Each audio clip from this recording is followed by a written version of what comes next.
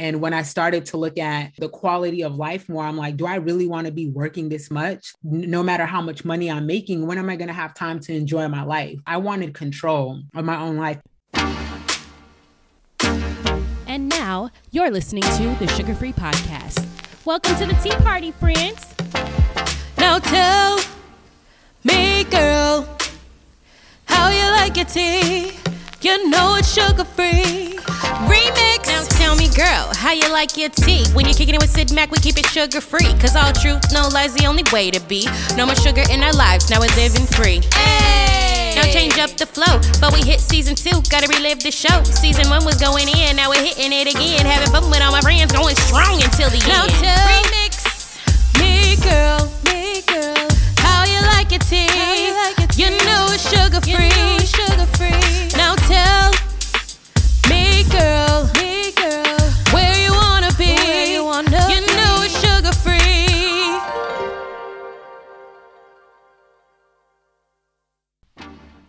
Hey, friends. Yes, it's me. I'm back. Not fully, not 100%, but I am feeling a whole lot better than I did last weekend. So claps for me, friends. Claps for me.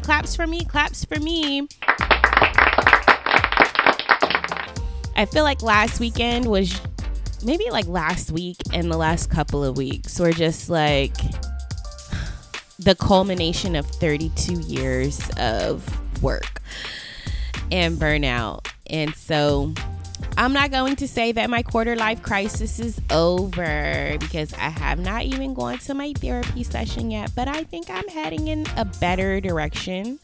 I'm feeling a lot less stressed. And so also what happened last weekend, friends, get ready. I completed my first year of teaching full time. Clap for me.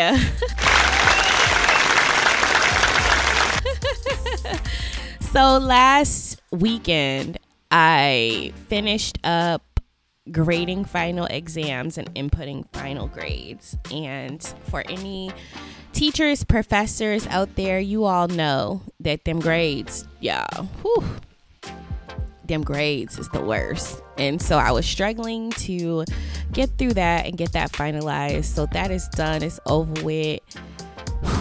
I can breathe a little bit. And now I can entertain this hot girl summer. We can get into this episode. So let's get into it. So this week we are running back how to quit your job like a boss. Okay, resigning and joining in the Great Resignation. And so I wanted to run this episode back because what goes better with burnout than quitting your job? Like, really? It's like red velvet cake and cheesecake. Yeah, if y'all been reading about that Juneteenth flavor ice cream. Yeah, it's like red velvet cake and cheesecake. They just go together, right?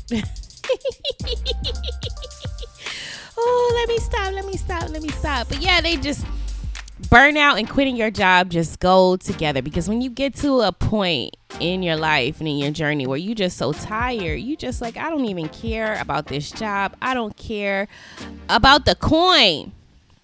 Now, I won't say I just completely disregard the coin, but I'm sure there are people out there when you get to that point where the coin just don't even matter. You just need a sense of peace and joy and control over your life.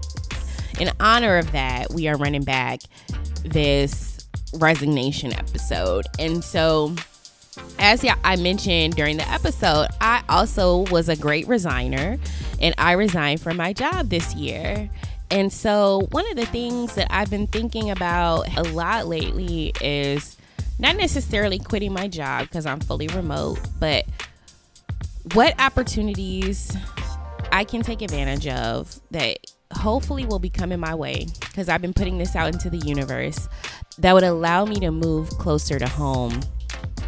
So I have been in Atlanta for over 10 years now. Can y'all believe it? 10 years. Right after college graduation, me and my mom packed up my car, drove it right down to Atlanta, and I've been here ever since. I kid you not. I've been here ever since. And I secretly been trying to get home for since I left, y'all. Secretly, I've been trying to get home since I left. Listen, so when I applied to law schools, I applied to 15 schools. 8 of those schools were in California. 8 of them was in California. And you want to know what, friends? All but 2 of the schools in California denied me entry. Me. Could you believe it? Me. They didn't let me in. 6 of the schools didn't let me in. By Stanford and Berkeley, we don't need y'all anyway. So anyways, the 2 schools that did let me in did not offer me any scholarship money. Yeah, and literally every other school that I applied for admitted me and offered me at least a 30% scholarship. So California wasn't in the cards for me. But I really wanted to get back home. I guess it just wasn't time. I had to let that go. Okay. And so since none of the California schools let me in, I had to go where they let me in. And so I ended up getting into Emory. I don't know if I've ever told y'all where I went to law school, but I went to law school at Emory here in Atlanta. And so I was able to get in with a 50% scholarship. So I ended up here. And so crazy story. I never wanted to be in Atlanta. Coming from the West Coast, living in the South is not something you dream about. Like, you hear about all of these crazy atrocities and the racism and the racial tension in relations, and that coming to the South was not something I ever saw myself doing. But in college, my college boyfriend wanted to go to Emory for law school. Like, that was his dream school. And he was like, I've applied to every school on your list and you haven't applied to any of the schools on mine. And I was like, it's because I'm trying to get away from you. But I couldn't say that, right? I couldn't say that. And so all the schools on his list, like, literally were schools I didn't want to go to. So I just randomly picked the highest ranked school on his list, because the schools that I applied to, I was looking at, like, I applied to almost every Ivy League. Like, I was like, I have worked my butt off. I'm going to a top school. And Emory was the highest ranked school on his list, and it is top 20. So I was like, okay, fine. I'll apply to this one. Yeah, that one. I'll apply. And so I applied, and I ended up getting on the wait list. But I had a job in Atlanta as well. I had a job offer. So I was here to interview for that job, check out apartments and everything. So I was here in Atlanta for that. And while I was here, I was like, oh, let me go check out Emory. So I stopped by the school and I fell in love with it. I was like, this is where I need to be. And so I fought and clawed my way to get off the waiting list with a scholarship. And I ended up getting in with a scholarship and been here ever since. So shout out to that man. And I'm sorry to that man because he ain't get in. And I did, but yeah, sorry to that man. But anywho, the point is, and the moral of the story is that I have been trying to find my way back to the West Coast to get back home for a really long time because I miss my family. For example, I haven't spent a Mother's Day with my mom, like physically in person, in almost 15 years. Yeah, I have not enjoyed Thanksgiving with my biological family in almost 15 years. I haven't celebrated a birthday with my biological family in over 15 years. And I say biological family because any of y'all who live out of state, you know, you have friends that become family. And so I don't want to not acknowledge them being there for those moments of my life. But yeah, I have not had an opportunity to spend any holiday outside of Christmas with my biological family. I had to miss my oldest sister's wedding because I was studying for the bar and I didn't have any money to come home. You know, it's just things like that. I don't want to miss those things anymore. I want to get to enjoy my mom for as long as I can, as long as she's vibrant and full of life. The same for my dad. I want to be able to hug them, and I am putting out into the universe that is going to happen for me soon. So y'all pray for me as well. So one last thing, I think that this is all about letting go, right? So the great resignation is about letting what you have go to receive something greater.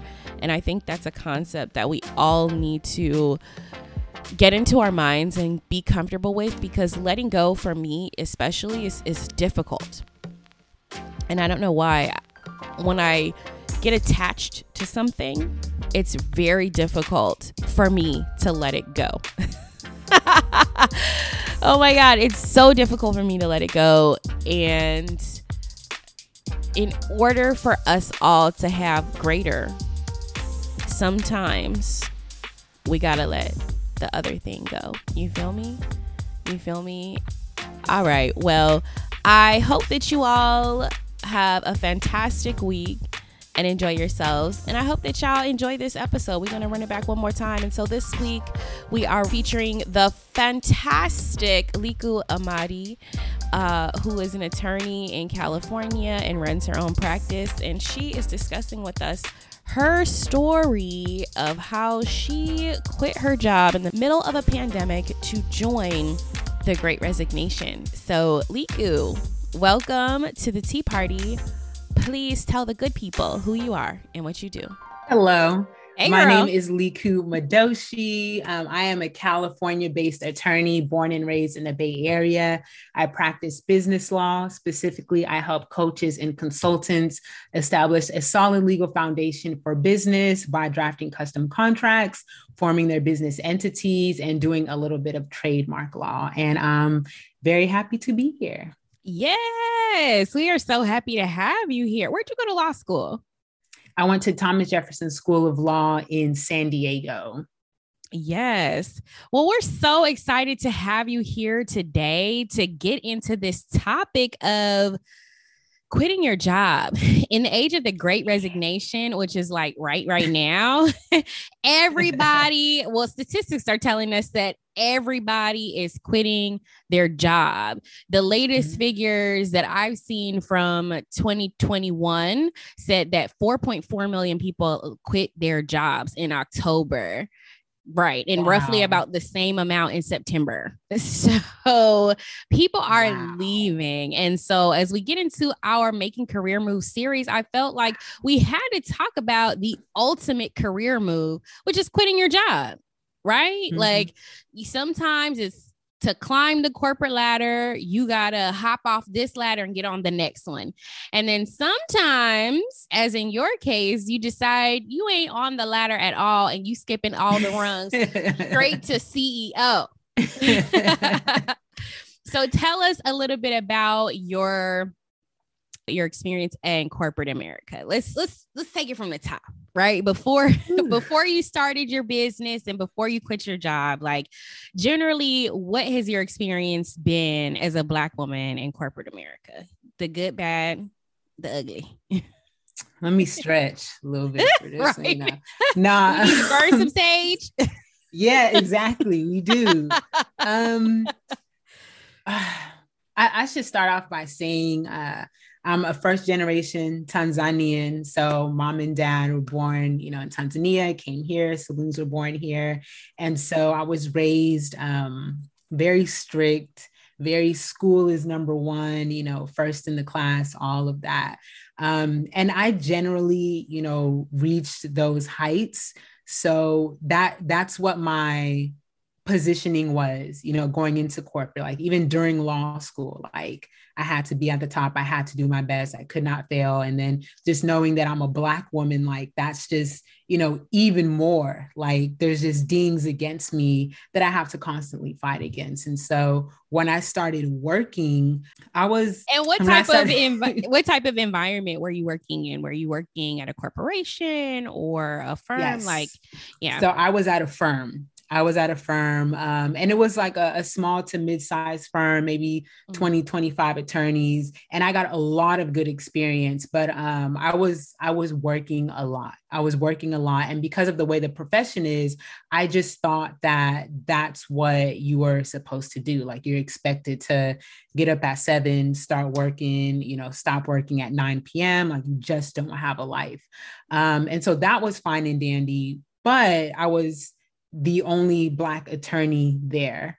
Wait. Hold on. In the entire law firm, the only Black attorney. Wow. About how many? Francisco. About how many attorneys would you say were? I want to say maybe like 20, like max 25. Maybe so. Yeah, I was the only Black attorney. Fortunately, I had an assistant who was a Black woman, so that was really helpful. But from the attorney standpoint and like a lot of the networking events we went to, I started feeling very lonely, very isolated, very tired of, trying to show a happy face or trying to be perceived as professional when I wanted to just be myself or felt comfort in being in myself. Like I could play the game, but it was really starting to get tired. And I didn't have a lot of people to talk to about that. So I joined Black women lawyers. I started seeking out, other spaces where I could be with Black women because my profession wasn't giving me that. When I jumped to my second job, it was also really great, good experience. That was still the only Black attorney in my San Francisco office, but this time it was a really large firm. So they had offices countrywide, and there were Black partners and associates in the other offices. So although I didn't have one down the hallway from me, I was able to tap in with those people, especially during the pandemic. I was working from home. So they were just like a Zoom call away. It was easy. So that was great, but I was still feeling those pressures of having to overperform because I'm a woman, because I'm Black, because I'm young. And now at the height of the pandemic, where people are getting laid off left to right, like I haven't even had a chance to show myself outside of my interview. So there was that pressure as well. So how many attorneys were in your office at that time? To be honest with you, I didn't even get to meet all of them because I literally started that job when we were like a week out from getting shut down. So people are already home. I want to say maybe 30 to 35 in that entire office, maybe 40. That's so crazy that in both of the corporate environments that you've been in, you have been the only Black person in the office. Like that is, listen, I know the struggle is real because I'm not the only Black person in my office, but I am the only Black woman in the department. And I could tell you stories upon stories of one of my first experiences as a corporate lawyer. And I was working and I was new to this particular role. And I got a calendar invitation to attend an event that I just thought was like, something in the office, not really paying it a whole bunch of attention. Nobody called it to my attention or, explained what it was. And, when you're new somewhere, a whole bunch of meetings just kind of pop up on your calendar. Right. So I didn't really put too much stock into it. And the event was on a Friday. And in that particular environment, we had like casual Fridays, right? And so my version of casual Fridays, I'm coming in my jeans, my J's. I don't care. You said it's casual. I'm coming however I want to come. Right? Head wrap and all. So I came in that attire and I look around and the rest of the legal department is all in suits on casual Friday. And I'm like, right. I'm like, wait. Why is everybody dressed up today? And they're like, oh, there's a luncheon today for a legal profession luncheon at the Four Seasons. That's like high tea that everybody has to get dressed up for. And I'm like, well, why didn't anybody tell me about this? And I'm looking at my boss and she was just like, oh, well, you don't have to go. Girl, what? Like, Are you serious? Like there was no offer to say, hey, maybe you can just run home and change really quick and be back in time. Wow. Or I have an extra coat on the back of my door. Maybe you can just, throw this blazer on, because every lawyer in America got the blazer behind the door, right? Like, you know what I mean? And like, there was none of that. It was just, oh, you can just stay here. And I'm like the only Black woman, right? And I'm like, how does that supposed to make me feel? And so I was like, no, I'll go. Like, y'all not gonna run me out this event, right? So I go to the event where I'm also the only Black woman at the entire event. Wow. Right. And I'm there in Jordans while everyone else is in pearls. Like, it was such an embarrassing moment, but being the only in corporate America can be such an isolating experience, especially if you don't have allies there really trying to have your back and look out for you. And you know what I mean? It's just like, you cannot tell me that you just overlook this when your response, when I'm like, why is everyone dressed up, is you could just stay home. Like, what? Yeah, that's awful. You better than me. I would have been questioning everything. No, but you're right. It's very isolating. It can be very uncomfortable, very uninviting to be in certain spaces. Yeah. So it breaks my heart to hear that in 2 corporate environments that you were the only outside of a support staff member. Yeah. So that aside, what caused you to decide that it was time to leave corporate? Was there like a singular event, or was it a series of events? Like, what was the process leading up to resignation? It definitely wasn't a single event. I think it was really just the times, because when I started at the new firm, and this is the one that's countrywide, that was the last firm ever that I worked at. When I started there, my plan was, all right, I'm gonna stay here for 7 years. I'm gonna work my way up to partner. Like, that was me going in. And then we were in the pandemic. I'm not gonna lie. I feel like a few times I was talked to a little disrespectfully by both superiors and subordinates. And so that was just something that I was able to handle. But I was like, yeah, this is not going to be a norm. Like, so it's a little 10% there.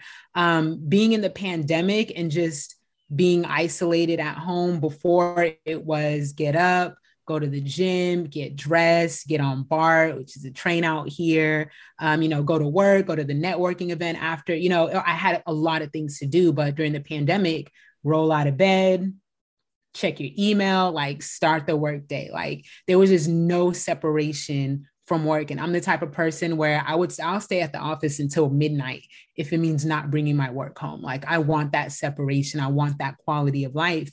And I just was not having that.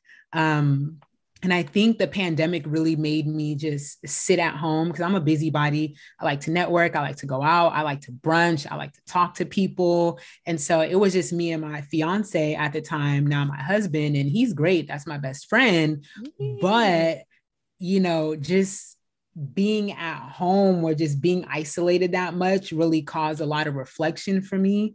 And it made me realize that I didn't want to be in this position, like playing politics with my career trajectory and having to show up a certain way when that's really not me. Because there's a way to be professional, but then there's just a way that I was showing up to appease others.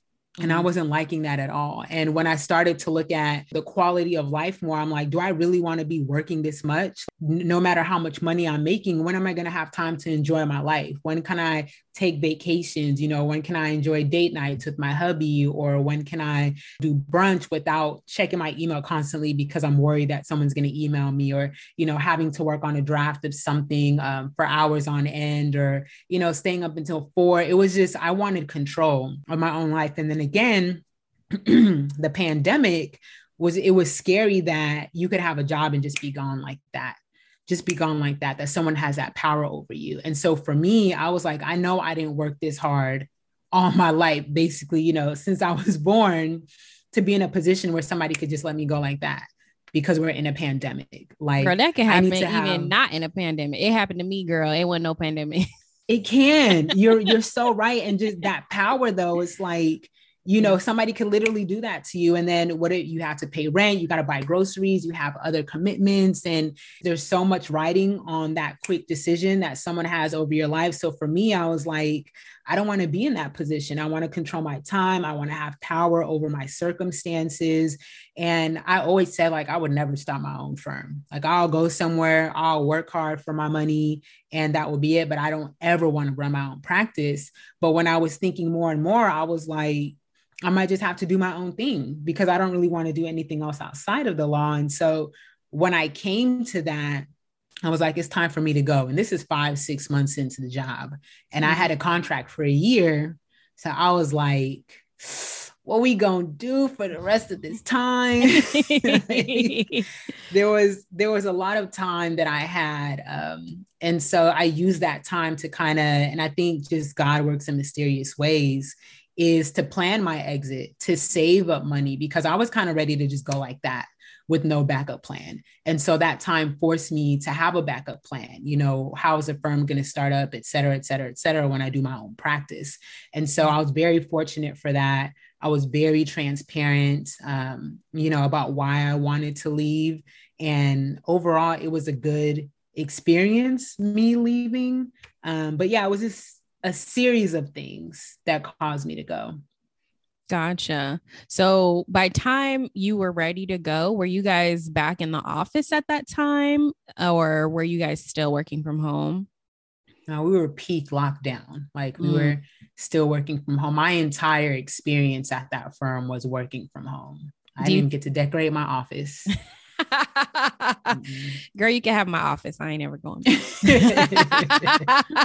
Do you feel like, had you had an opportunity to be back in the office, that may have changed your decision about whether or not to go? Because you had mentioned you were missing that. And so do you feel like the pandemic kind of exacerbated conditions that may have, caused you to leave sooner than under normal conditions?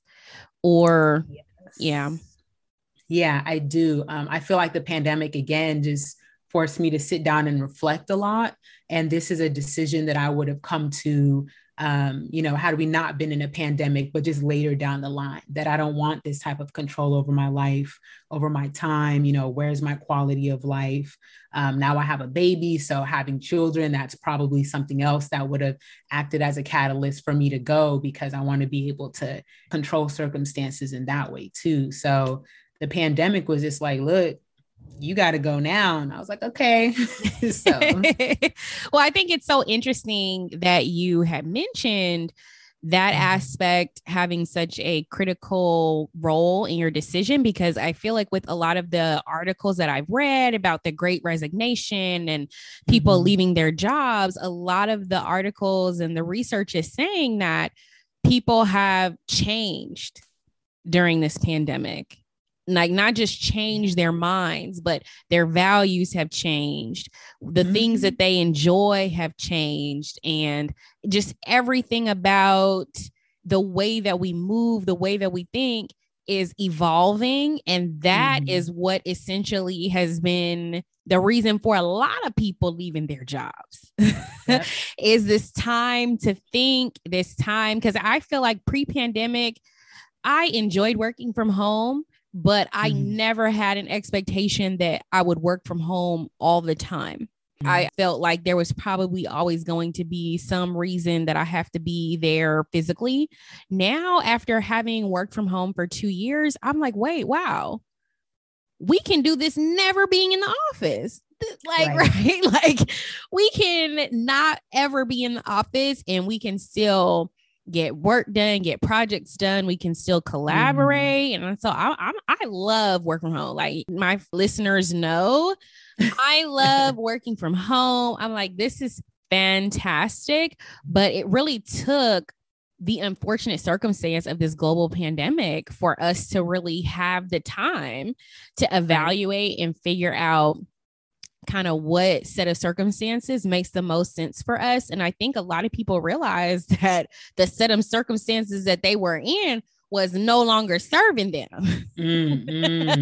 Exactly. Girl, everybody handing in a pink slip and getting on down the road. But to get back to your story. So you had opportunity to sit down and reflect during the pandemic and figure out what was most important to you. And so what was kind of the process of transitioning from full-time employee to full-time entrepreneur? It was very difficult because mentally I was already gone.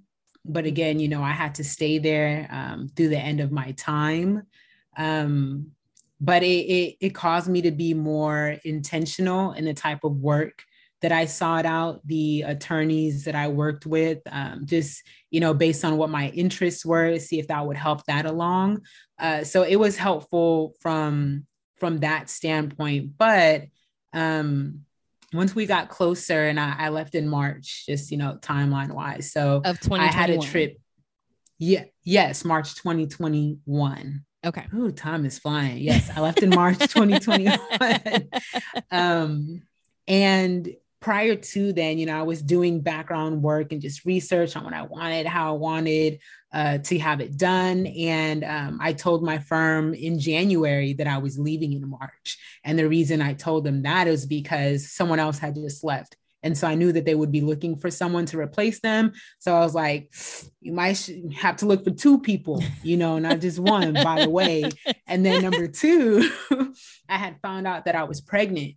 And at that time in January, and one of my symptoms, side effects was just being super tired, like debilitatingly, is that a word?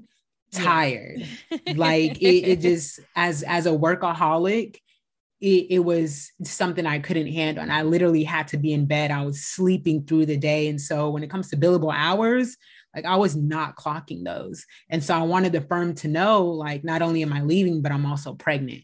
And I'm telling you I'm pregnant because I can't bill a lot of hours during the day because I'm so exhausted. And they were totally understanding of that. So they too had the opportunity to kind of work with me knowing that I was leaving, which I think was just helpful for the entire transition. But, once it was finally time for me to go, I took a break. My now husband and I, just went to a town nearby for several days and we just chilled. And it was really nice because he wasn't working at that time either. He was also going through a transition. So we both got that time to kind of just like sit, enjoy ourselves, reflect, and also plan for our next steps and kind of prepare. So when we got home, that's when that shift started happening. So since I was pregnant, I figured the baby's coming in September. So I really want to use this time to lay the foundation for my law firm, what type of systems we're going to use, how I want to practice, how I want things to run. It's a virtual practice. So what does it mean from that standpoint? And then come September, have the baby, take some time off, and then really dive into working with more clients. So when I started the firm, I had some clientele, but my main focus was just laying the groundwork. So it's already there when I came back. And that took a lot of learning, asking for help, letting go of perfectionism. So Q therapy was definitely seeing my therapist, and that was amazing. So there's the journey to be a business owner is definitely not something they teach you in law school. And so that was just a whole learning curve and still is in itself. And so that's kind of how the transition has been. So it was pretty smooth going out. It was difficult, but it was smooth because I was so transparent about it. And then just having the time to build my firm, being intentional about what I wanted to do, considering the baby was coming, and then how I wanted to pick up after the baby. I think all that really helped for things to be smooth. And now I'm more so focused on, marketing and bringing in the clientele because I have most of my foundation. Yeah, well, kudos to you because yes, it takes a lot of courage to just say, I'm out. And I know so many people who will be like, I want to quit my job. I want to quit my job, and then don't for whatever reason. So I know how hard it is to stay at a place where you're unhappy, but it may be harder to leave, honestly. Yeah. And I also applaud you for having a plan, because it takes even more courage, girl, to grab your bag, right? Because I've been in some toxic situations with work where I'll be like, look, I got I'm out of here box ready, prepared at any moment. If somebody look at me crazy today, the box is already packed and it's already labeled, okay? Right? And so you can be in an environment where you're just so unhappy, where you can make an impulsive decision about leaving your job. And that takes a lot of courage, right? Because you really don't know what's going to happen on the other side of that. But it's also very risky, because if you are the sole source of your survival, you really don't know what's on the other side of that. So I applaud you for having a plan. And that would be my advice to anybody that's planning to quit their job. Have a plan. Like it, I don't care what the plan is. I don't care if the plan is sit on your couch. If you know that's the plan, then you know that what to expect, right? You're not expecting no coin to be coming in if the plan is to sit on the couch, right? That's why I had to save. Listen, those extra 6 months, I was like, God, you knew what you was doing. It's the time. It was right. Yeah, you got to have a plan. You got to have a plan. And I would also say you should really you shouldn't count on it, but it's nice to have a support system. Not everybody will support you, coming from a culture where they're like, you got to do this.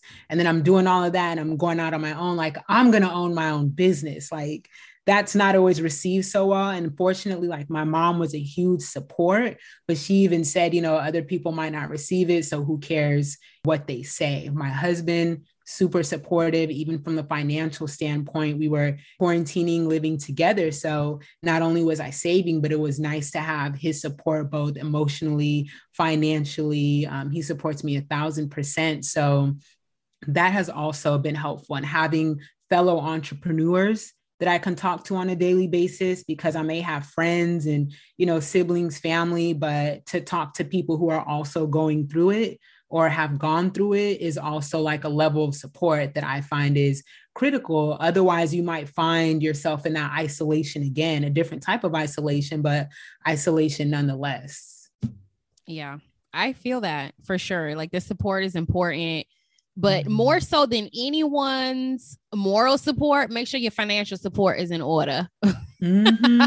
Yeah. That is the truth, because I feel like when I was in a similar situation, when I lost my job years ago, I had tons of moral support. Everybody want to say, oh, girl, you're going to get through this.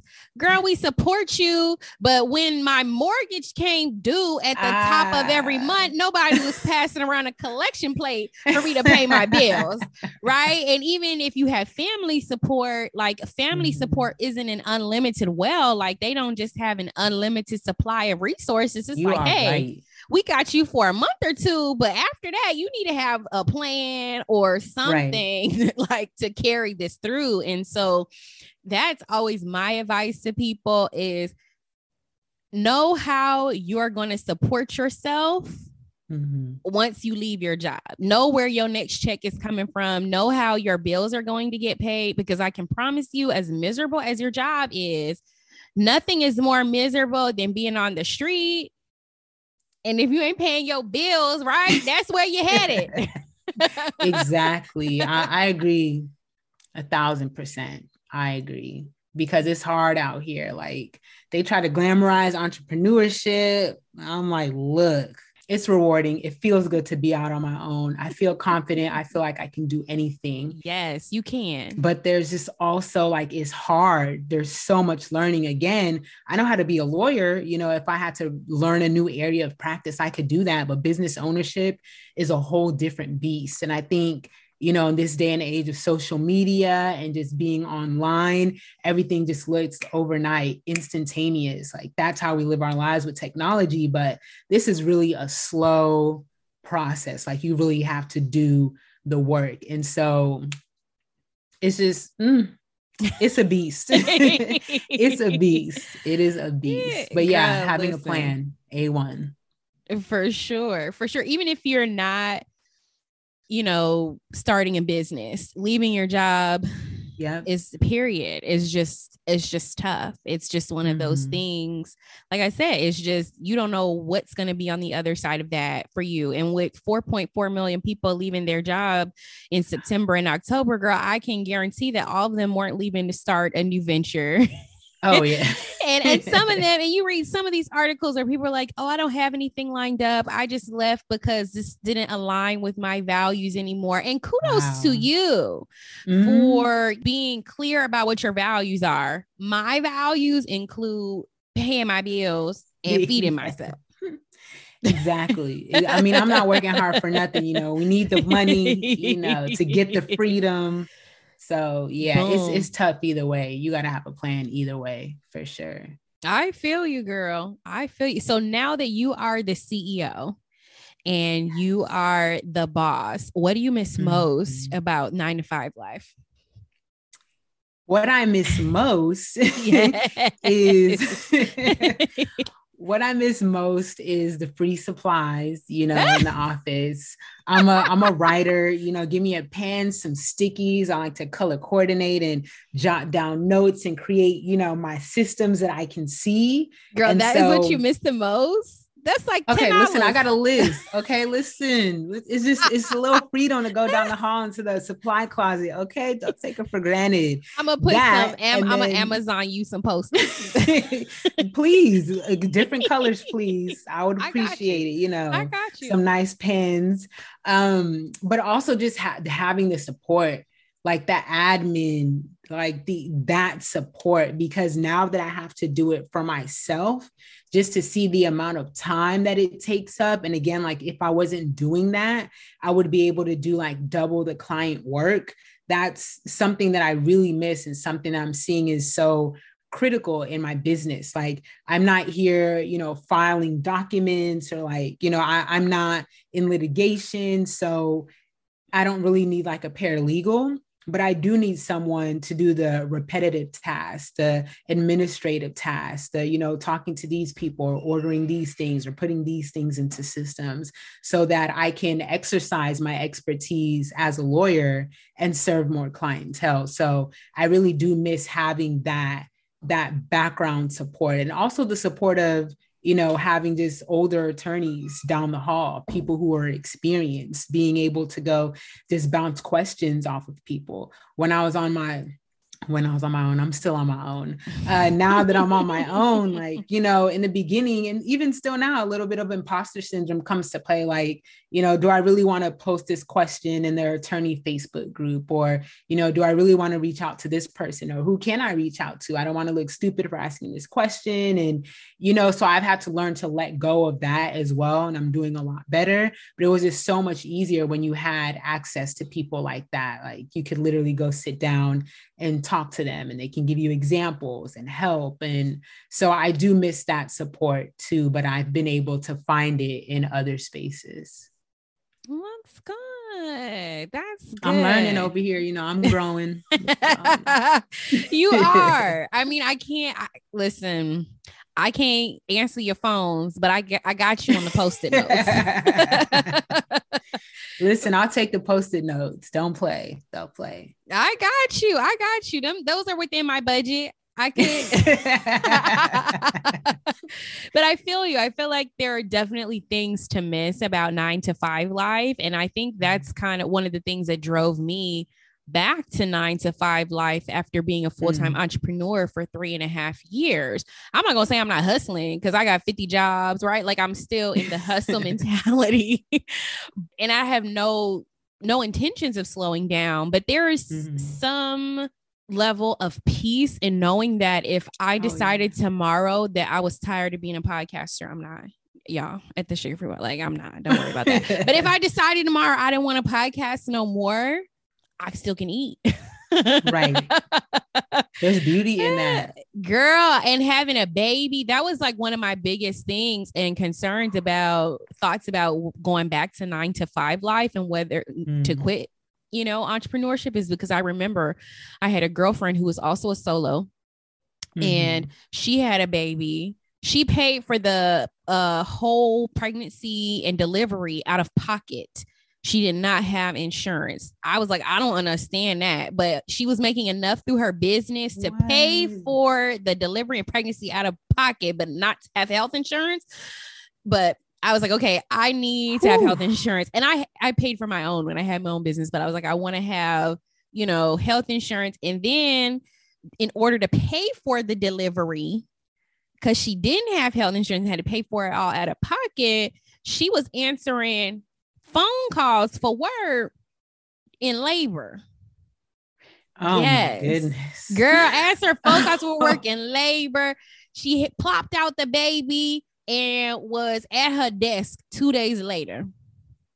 I kid you not. Wow. And I was like, that can't be me. I was like, for some things, I want my maternity leave. Wow. They don't give you no maternity leave. For real. You could take the leave, but it ain't no guarantee you gonna make no money. I was like, I want my maternity leave back. I wanted some more of those traditional standards of employment back in my life. Yeah. And so not having to wear the crown of the boss and the CEO all the time was a driving, motivating factor.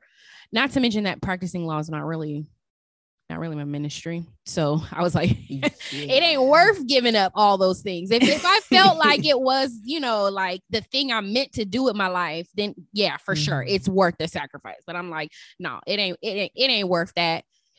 Go ahead, give me my maternity leave. Nah, yeah, there's definitely those perks and other supports that you leave on the table. It's a trade-off for sure. I would have definitely enjoyed a 16, 18 week paid maternity leave, but I'm working so that yes, that it would have been nice, but I'm working to get to that point where I could do it, for myself. Come second or third child, I can take off as long as I want. So that is my goal, because I am a very family oriented person and I want that quality of life, in motherhood too. For sure. And you will get there. You will. Yes, I will. Yeah. So now that you've had this taste of freedom, do you think that you would ever go back to working for someone else again? I can't do it. I cannot. I can't do it. I can't, because I feel like now I would go back and say, you're running your business like this. Well, how about you try and do that? I would have too much to say.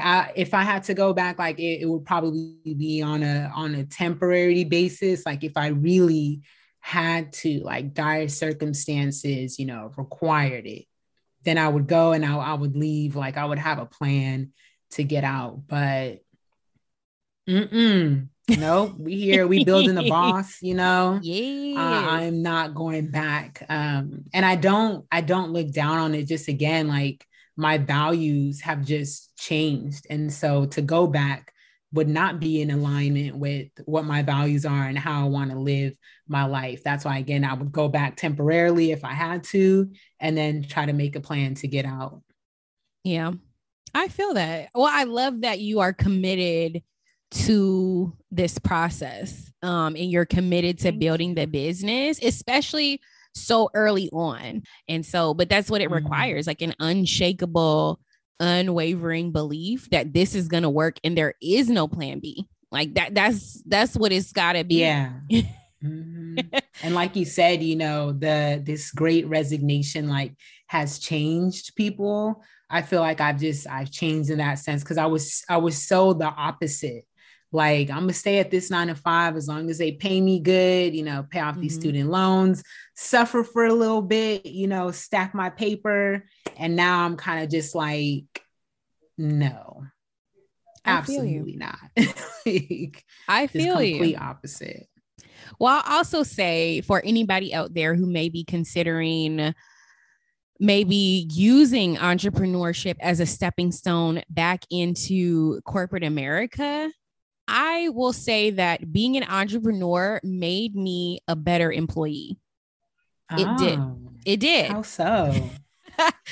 Because I think as an employee, you make a lot of decisions that are emotional.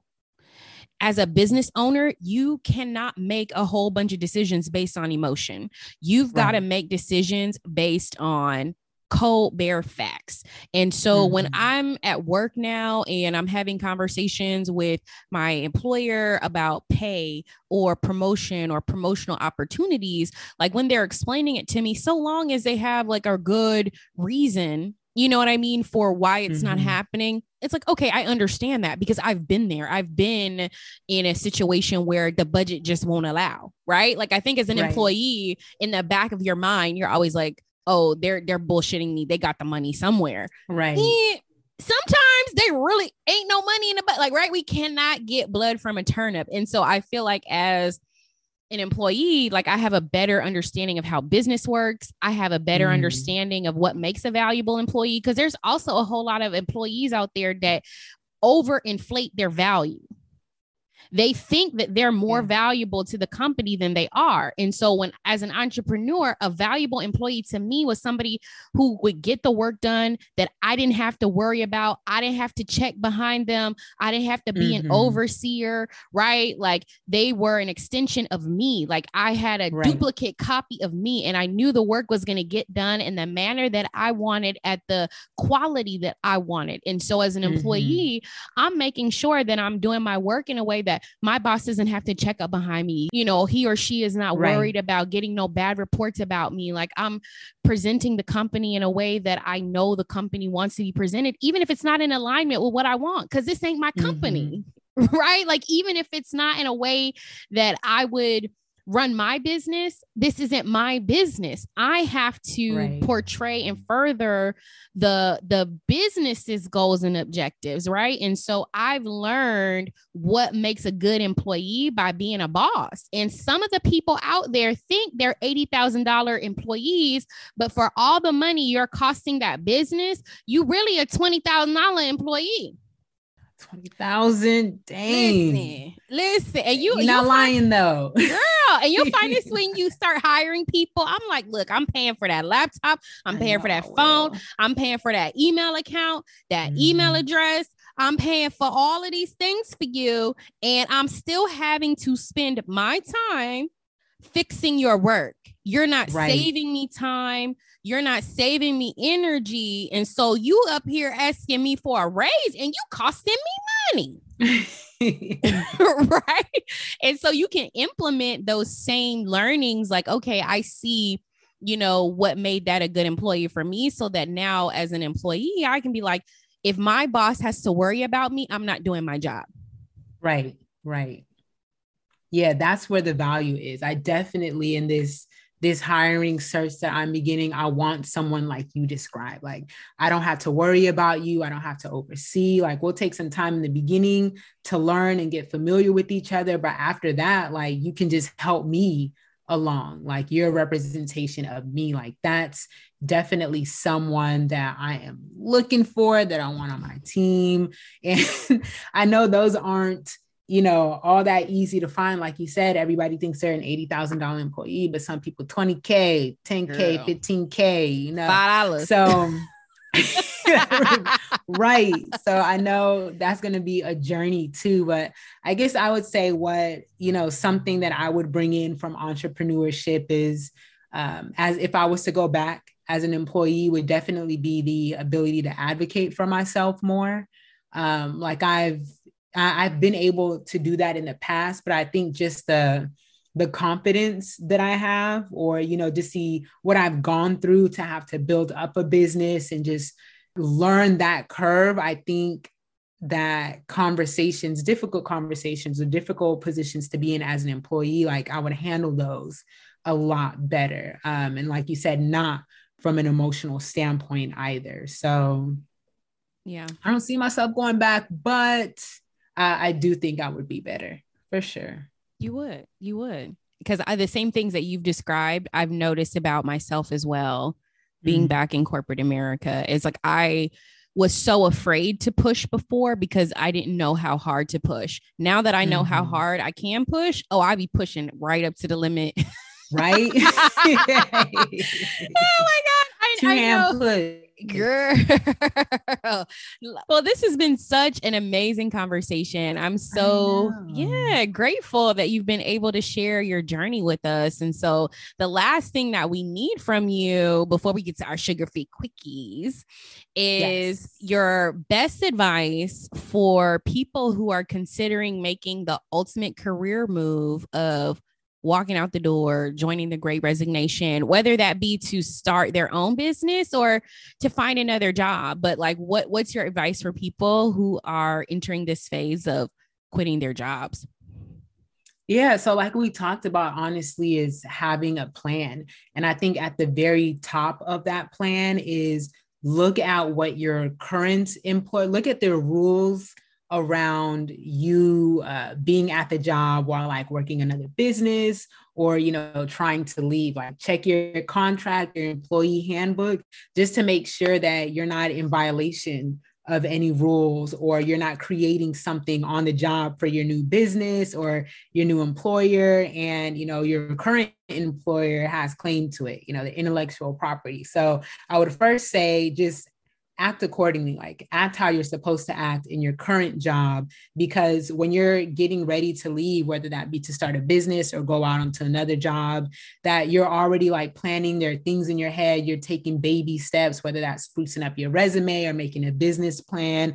And so you just want to make sure you're in the clear as it relates to your current employer, not doing anything on company time or, those little things. So I would say that should be at the very top of the plan. And then, next steps is just how do you envision what you're going to do, whether that's starting a new job or starting a business. Like, what does that plan look like? Breaking it down into steps, a checklist. Like I said, when you send me the sticky notes, I'm gonna post them up on my wall. I'm very like visual as to like breaking down goals, right? And it doesn't have to be, some long-term year or 5-year plan, but just like what you're going to do next month. Like if you leave and you don't have a job yet, or that new job falls through, like we were just in a pandemic, you never know what might happen. What are you going to do to make sure that your bills are paid, right? Like we talked about, what's your long-term plan? Who's going to be there to support you if you need it? If you're starting a new business, what requirements do you need to meet and what steps do you need to take? So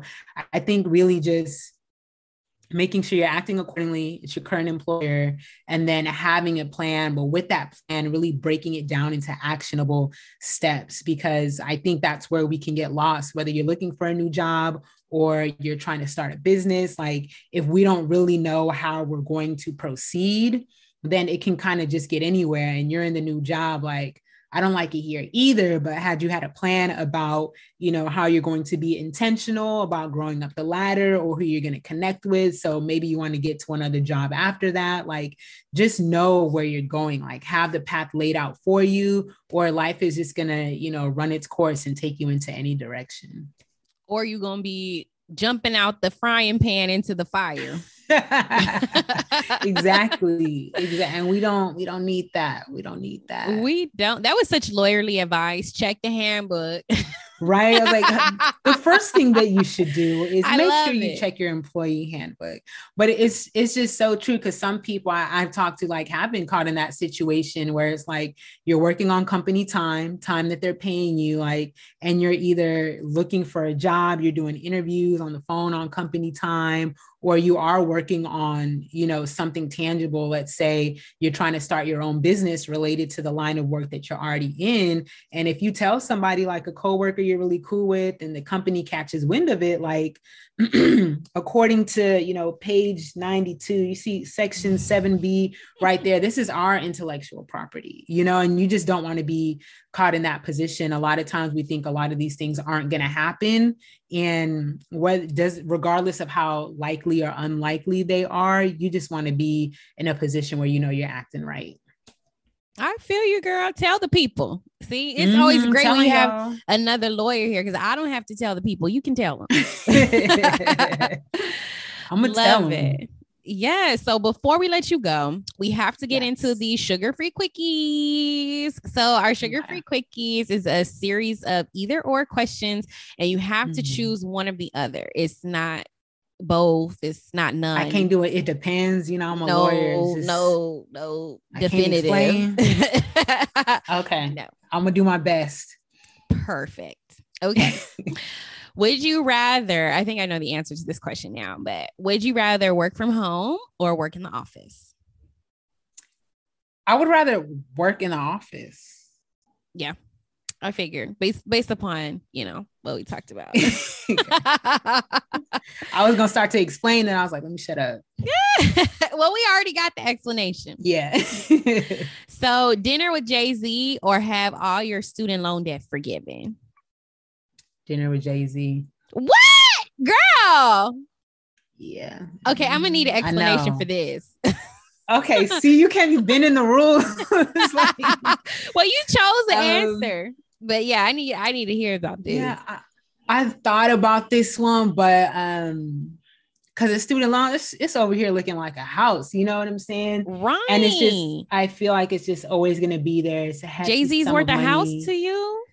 Listen, when you get in the right room with the right people, sometimes, if I'm not just going to sit down and have a little drink. Oh my God, I love this song. I love this album. Like, I'm gonna have a plan. Like we just talked about, I'm gonna go into that lunch, that dinner, and I'm going to leave out saying, okay, we'll follow up and I'll confirm with your assistant for the next lunch or dinner that we're going to have, and just, I would want to grow that relationship so that as a business owner, as a professional, I'm in, different rooms than I would have that I would not have been in had just my student loans been paid off. So I would take that opportunity. It sounds crazy when I look at, the loans and the notices, but, I believe in myself. Beyonce wrote a whole album about Jay-Z's lack of trustworthiness. Like, I don't believe Jay-Z gonna call me back. How I know he gonna follow up? Them loans forgiveness is secure. We gonna have to work that out. It's a good point. I might have to reconsider, but that's my initial answer. I got you. All right, money or passion? Passion. That's the standard answer on this show. In a versus battle, Kanye or Drake? I'm refraining from explaining. If y'all can see her face, like this was a harder decision. You saw how fast she answered dinner with Jay-Z. This is intense. It's just not fair. Drake, that's my uncle, Drake. All right. Okay, we'll allow it. Final question. Favorite household pet or preferred household pet, dog or cat? Dog. I'm allergic to cats. Well, my mom we grew up, my mom said you should never have an animal in the house that's supposed to poop in the house. Oh. So it was never cats was never an option for that reason. Yeah, that make you think. That is true. Like, why? I never noticed that. Like, why? Yeah, she was like, dog may poop in the house, but that's an accident. He's not supposed to do that. You discipline him, you train him. Cat supposed to poop in the house. Nah, if I had a cat, they hit the backyard or something, the deck. I don't even know. Your litter box is not going in the house. What? Don't make no sense. Mama knows all. Yes. Well, thank you so much again for joining us here today. This was such a great conversation. So if we want to work with you and get our businesses together, get a trademark, where can we find you? Where can we connect with you? Yes. So again, my name is Liku Madoshi. You can connect with me on my website, anasalawfirm.com. That is ANASA lawfirm.com, or follow me on Instagram, where I'm always dropping gems, always free information, never legal advice, just information, right? Get that disclaimer. Right. But I'm always posting information on there for people to consume and to inspire them to take action. So that's Anasa Law Firm, ANASA Law Firm on Instagram. And I also have a webinar coming up at the end of this month. I actually host monthly webinars. This one is particularly for coaches and what they can do to legalize their online business. So if that's you listening out there, then definitely go to my website and RSVP, slide in my DMs on Instagram. I like to talk. I'll be here. Yes, holla at your girl. And we will Yes. definitely be headed your way if we need your services. And maybe you can offer us a little sugar-free discount if we come by birthday shop. Sugar-free, only if it's sugar-free discount. Gotcha. Yes. Well, listen, y'all, this has been such another fantastic episode with another amazing guest. But listen here, if y'all take away nothing else from today, do not take away that Sid Mack and the Sugar Free Podcast told you to leave your job. That is not what we said here today. Do not go into work tomorrow and tender your resignation and say, Sydney told me to do it. That was not the takeaway. Okay. We got to get our retirement accounts in order because we're not trying to let that go. We're not trying to let that maternity leave go, but if after some real life conversations with your Hort, your bank account, and Jesus, you decide that quitting your job is the best therapist. thing, girl, and your mama, because she gonna have to pay, she gonna have to help make payments on that mortgage if you default, right? And so if after you have all the necessary conversations, you decide that the best thing for you in your future is to go, then we say you go, Glen Coco, you go. But if you need a loan, you better call Tyrone and your mama, because don't call me, because I told you don't call not me to either. quit. Don't call me either. Well, thank you guys so much for tuning in for another week and another fantastic episode. Make sure that you tune back in next week for another great episode, plenty of amazing conversations, another remarkable guest, and of course, more of the most exquisite tea that's 100% sugar-free. Woo chow. What a show. We shared some good old tea today, didn't we, friend? Thank you for your presence. I truly enjoyed you at the tea party, and we appreciate you sipping on some sugar-free tea. With me, your host, Sid Mack. Until next time, be sure to connect with me on Facebook, Instagram, and YouTube at Sugar Free Podcast or at Sugar Free Pod. You can also visit our website at www.sugarfreepodcast.com. See you again soon, friends, and be sure to keep the tea party going, with plenty of tea that's 100% sugar-free.